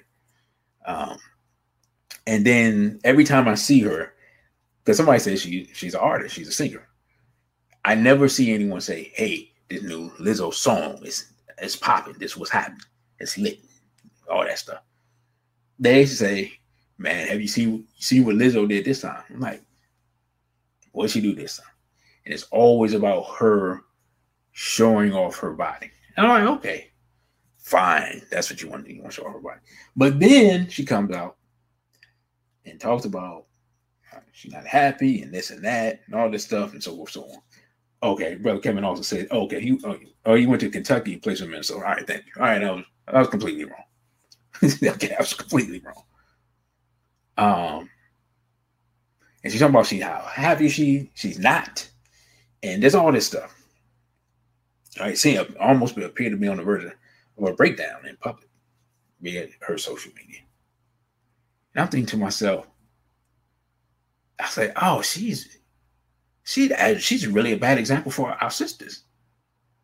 Because she's putting on a front saying that it's okay to be her size, which is abnormally large for her height. It's not just somebody that's a little chubby. 300 pounds is huge. 300 pounds for a man is way morbidly obese at that height. 300 pounds is, when I think of 300 pounds, I think of a defensive tackle in the NFL. So we're talking about guys who are generally over 6 feet and around 300 pounds. Sometimes you get an offensive lineman that's 300 pounds. Generally, these guys are 6'4", 6'5", 6'6", and 300 pounds. She's a sister who is 5'6", I believe, and 300 pounds. Many times, offensive linemen who are over 6 feet will, when they retire, drop 20, 30 pounds. Guys will get down to 250, 260. She's big as them and nearly a foot smaller. And she's a woman. And when someone says it's unhealthy, they have something called fat shaming, which, again, you know, I'm late to the party. Oh, Brother Crow just said, he said, when men tell women to lose weight or vice versa, we're called fat shaming. Now, this was deep for me. Now, correct me if I'm wrong, because I could be wrong. When I hear body positivity in regards to people being obese or whatever the case, I see it being directed at sisters. Well, at women in general, because I've seen some large European females that literally look like pigs and cows, and they be part of that stuff too. I mean, not only are they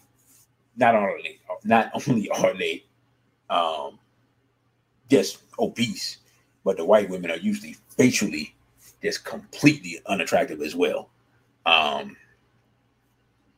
So of course they're gonna advocate for it because they're not appealing to anyone, including Yoruba. They're only appealing to random black dudes for whatever reason. Because I've seen it's the weirdest thing. I've seen skinny black dudes, these huge European females, and I've seen fit black dudes who are in shape. I don't want to understand it. I ain't arguing with nobody about it. It's crazy. And our wonderful producers are cracking jokes. Talking about there's thick and there's also syrup leaking diabetes.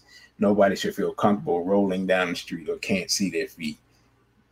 I ain't skinny, but if I can't bend over and touch my toes, but I can bend over and touch my toes. And Brother Dawood said apparently men are just fat. So we just fat. So any brothers that's not in shape, I ain't in the shape I need to be in. Yeah, I've said that I'm just fat. It's not there's no body positivity here. Like, no one wants the teddy bear dudes anymore, apparently. You know, we just fat. But the women, they're body positive.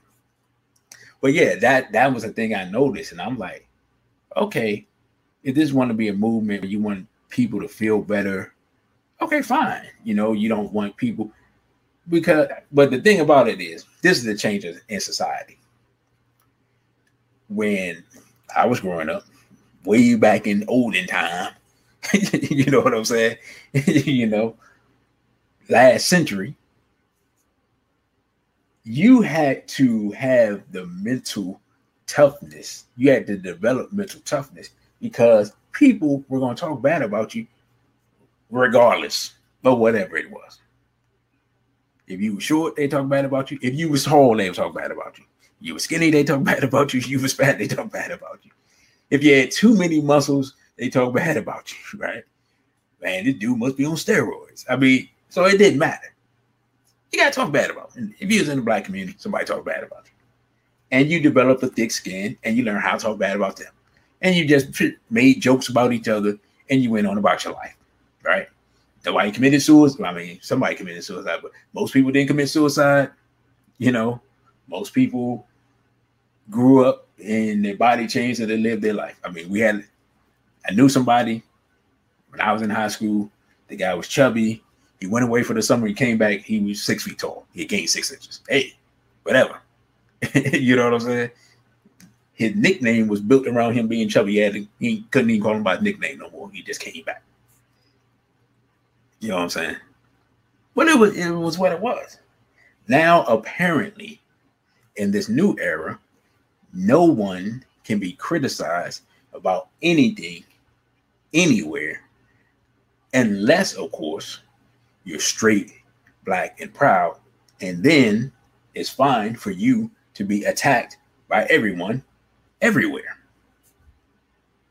That's what it appears like to me. But the danger, again, with someone like Lizzo, and I'm just pointing her out because she appears to be the black woman face of the body positive thing, is that she sends a message to our sisters that she doesn't even sincerely believe in because she herself is dissatisfied with herself and it's not healthy. And that's the danger of it. That's the scary part of it, is that she's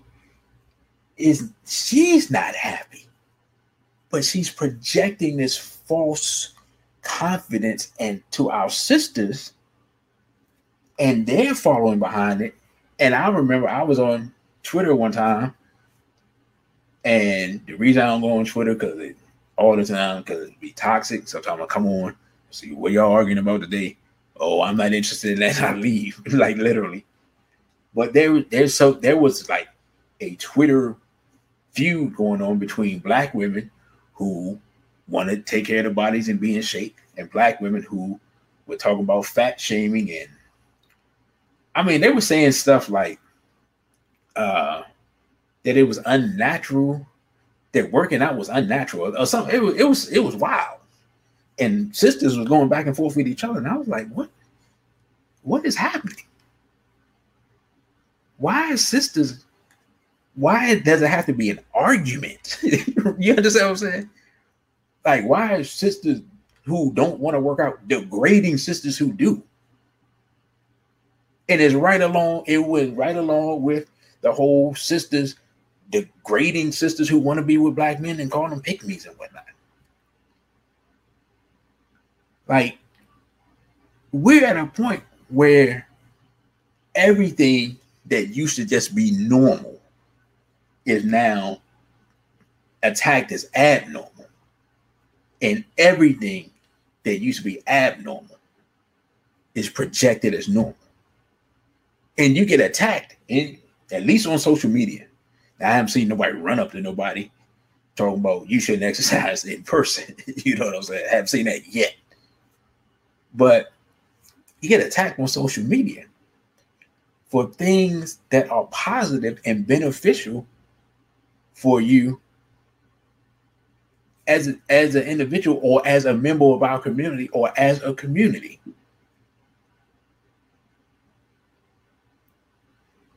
And brother, you got ripped off says the irony that we have Monique to thank for promoting fatness. Interesting. Yet today she has standards after also promoting open marriage and white people saying the N-word.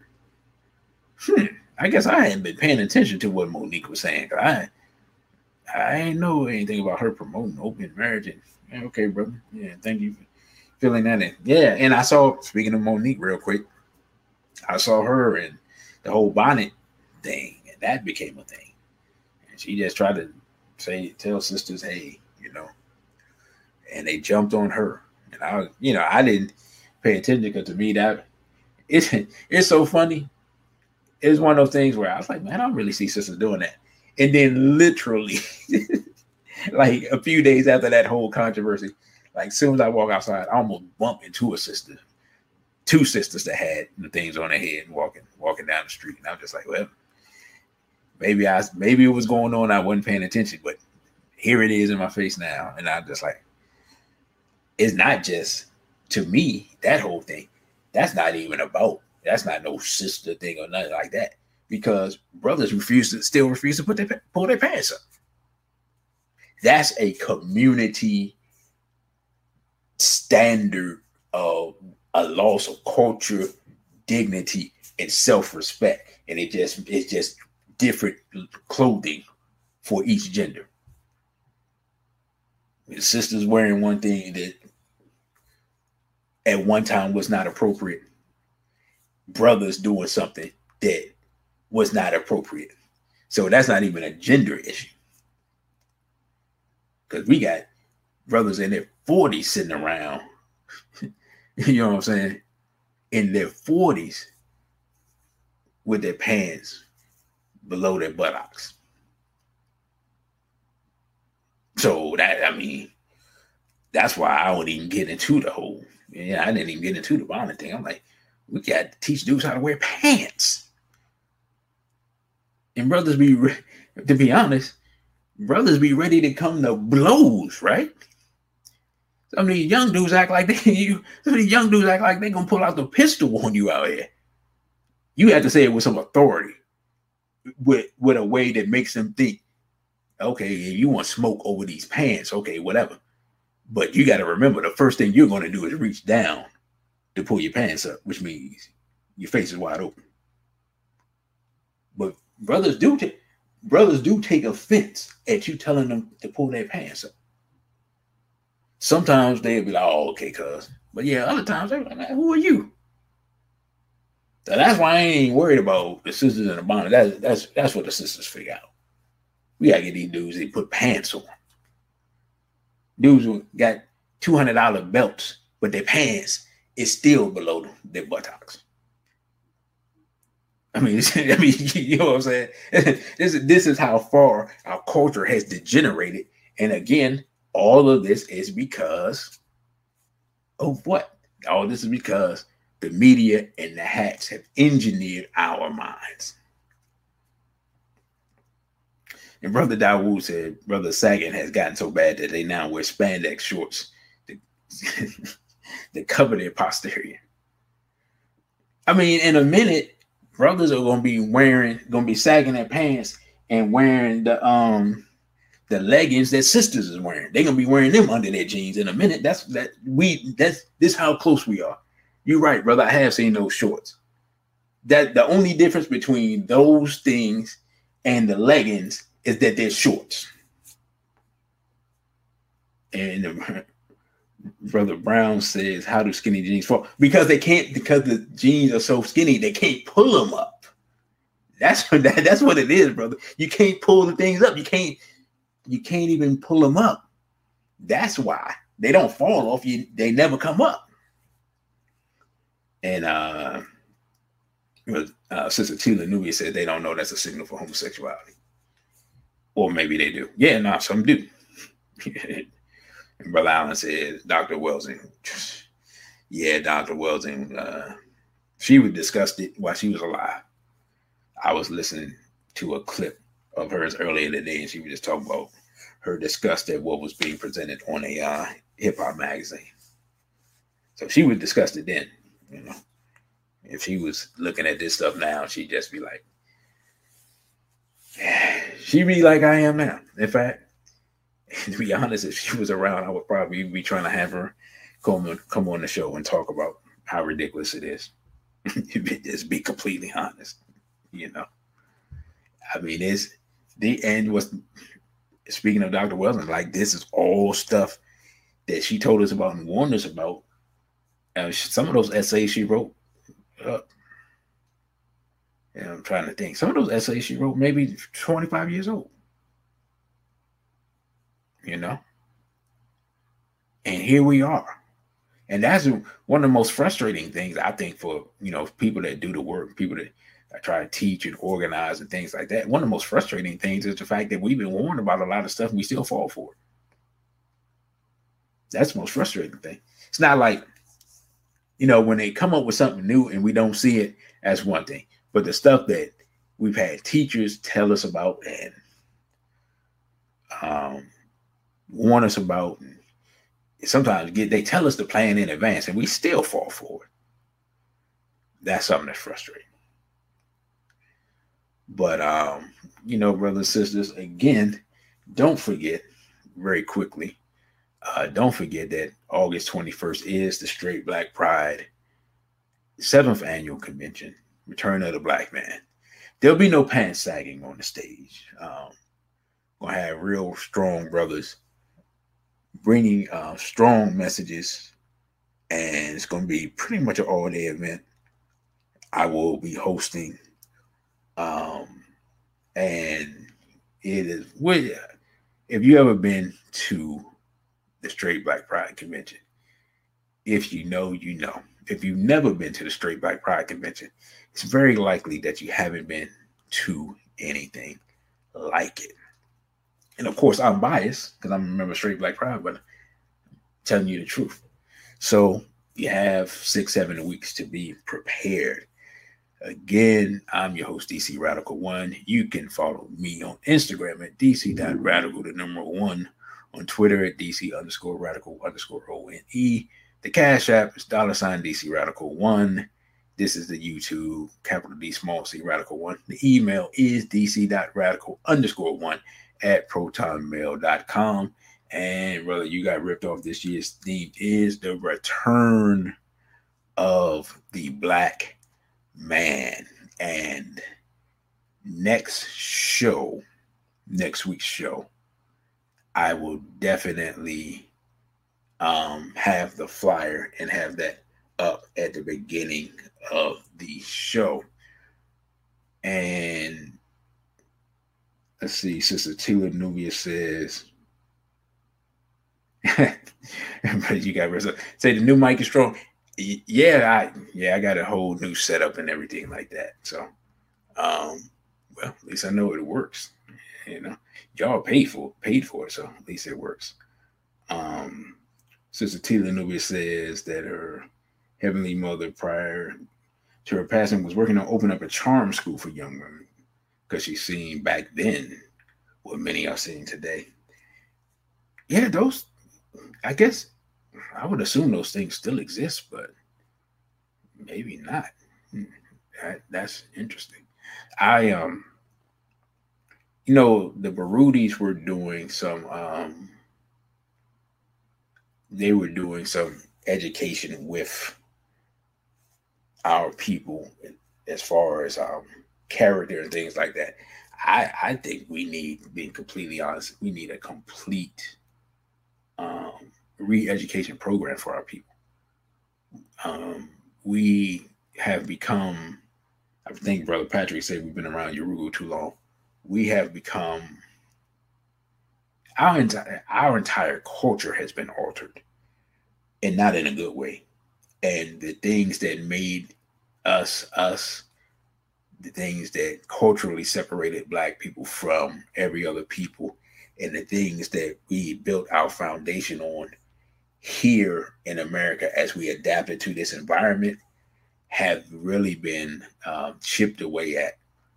And we're really in a crisis situation where we've become, we are assimilating in a way that is leading to our destruction.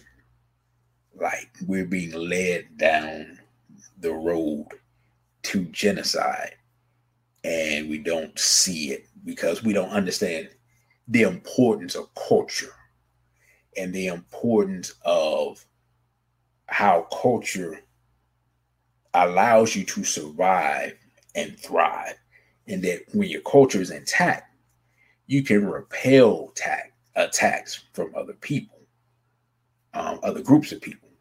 But when your culture begins to disintegrate, and other groups of people can induce you into suicidal practices, and if they're sophisticated, they can package those suicidal practices in the form of freedoms. So you're thinking that you're getting free, or you think you're practicing freedom, or you think you're doing what you want. Meanwhile, you're dancing to the tune of an enemy. And Brother I. Allen says we're the only people singing songs and dancing to our own genocide. Man, that's so profound. That's so real. Dr. Welsing would definitely have liked that quote. So, brothers and sisters, quickly, and I'm pretty sure I asked y'all this before, but I don't remember what everybody said. Does everybody like the short form videos, like the Radical Reports and things like that? Because if so, I'm going to definitely work on some more of those in the next couple of days. Like I said, I would have had the Tupac one recorded, but had bad sound, and I found other information that I wanted. Okay, brother, you got ripped off. Said yes. Okay, cool. I'll definitely work on that. I want to get to the point where I do at least have one of those every other day in between the live streams, so that this thing becomes more of a YouTube channel while it is growing. And thank all the new people who have subscribed. My subscriber count has gone up. So we're over 250 now. So if you know people that actually look at YouTube and they're looking for some positive information and something that to think about, send them this way. You know what I'm saying? I'm still trying to see if I can get to 1,000 before I get deleted. You know, every time we talk about the hats, I'm not sure we're going to make it. And Unique one expressing the song Self-Destruction, and definitely a theme for today. Indeed. And it's scary because I don't even think you could get the modern rappers together today to do self-destruction. The West Coast did. We're all in the same game. They even got, I think, Eazy-E to be now. We're all in the same game video. Of course, Public Enemy, part of self-destruction. KRS-One, those rappers.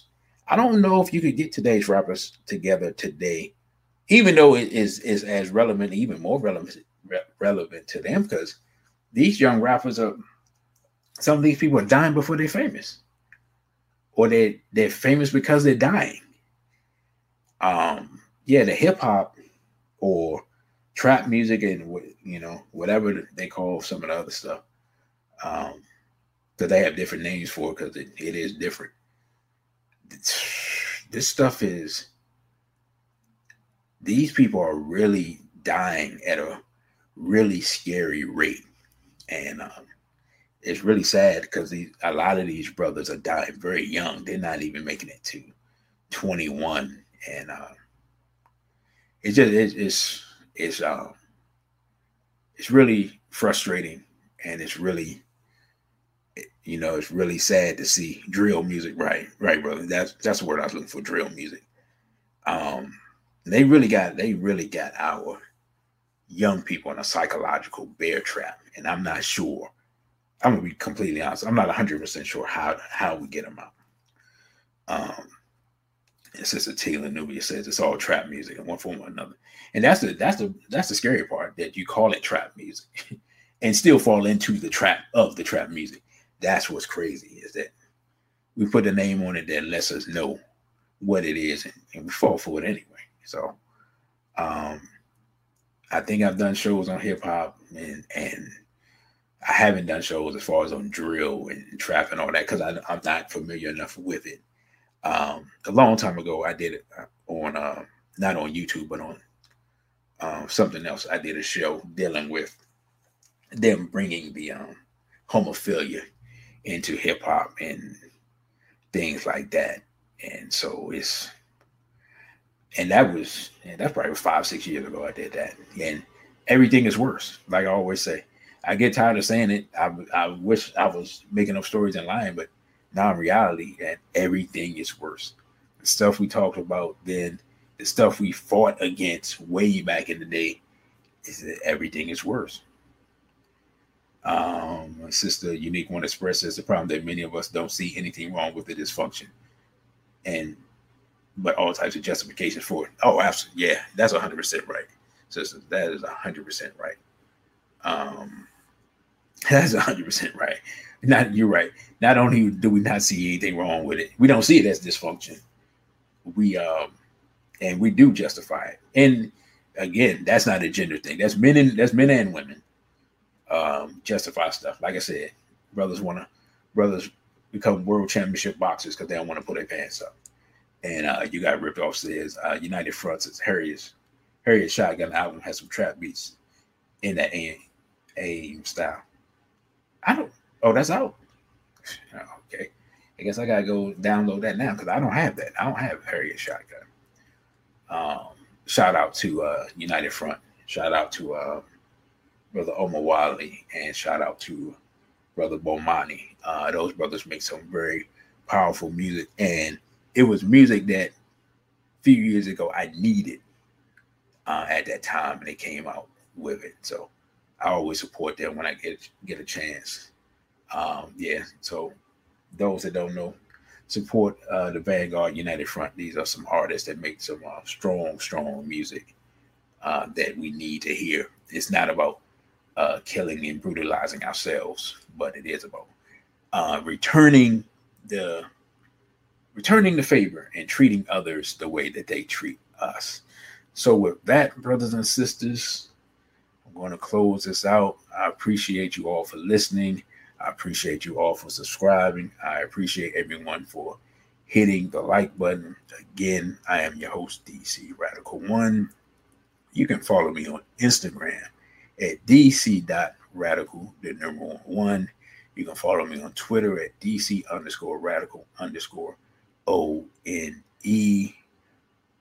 Also, the Cash App, $DC Radical 1. all one word. This, of course, is the YouTube, capital D, small c, radical1. And the email is dc.radical_1@protonmail.com. If you want to find me and contact me, that's where you find me. With that, I say a BB for Hodie and straight black pride. Look it up. Flawed individual. Thanks for keeping the lights on, Deang. Cindy Ashby Productions. On the wake up. Hey, Yurima Karama here with a quick infomercial, and I have a question for you. Are you tired of social media outlets that block real content? I mean, are you tired of your favorite internet truth teller getting blocked or put in Fedbook jail? Tired of making a comment and the algorithm quickly deems your comment to be offensive and takes it down? I mean, are you tired of making a post and a fact check pops up, making it look like your info isn't accurate, and then it turns out that the fact check is actually the lie? Are you tired of seeing white people get by with racist commentary or posts and they never get blocked, but unapologetically black truth tellers are always having their videos taken down? Tired of having to wait a month or 7 days or 14 days for your favorite social media truth teller to get their page back up because white-owned social media outlet owners take their content down whenever they feel like it? Tired of black people getting on white-owned social media outlets and finding out that the outlet is making billions of dollars, but you don't get 1 red cent of that money? Well, if you're really tired, then you should do as I did and make the switch. Yeah. Come on over to otwtube.com where your content and comments are actually accepted. Also, get the Yurima Karama app where you can stay up to date on real truth that lamestream media intentionally hides from you. Come on over to sites that accept you being unapologetically black. I mean, come on over to sites that love you being free to express yourself. This is why I took my Aboriginal Indigenous melanated ass on over to OTWTube, because I recognize the importance of freedom of speech. I recognize that I would be doing my ancestors a tremendous disservice if I stayed a slave on social media outlets that want to dictate what I say and when I can actually say it. If you're tired like I am, then make the switch now to OTWTube.com and get the Yurima Karama app. Tap into the truth, because that's what you deserve. I am Yurima Karama, and I approve this message.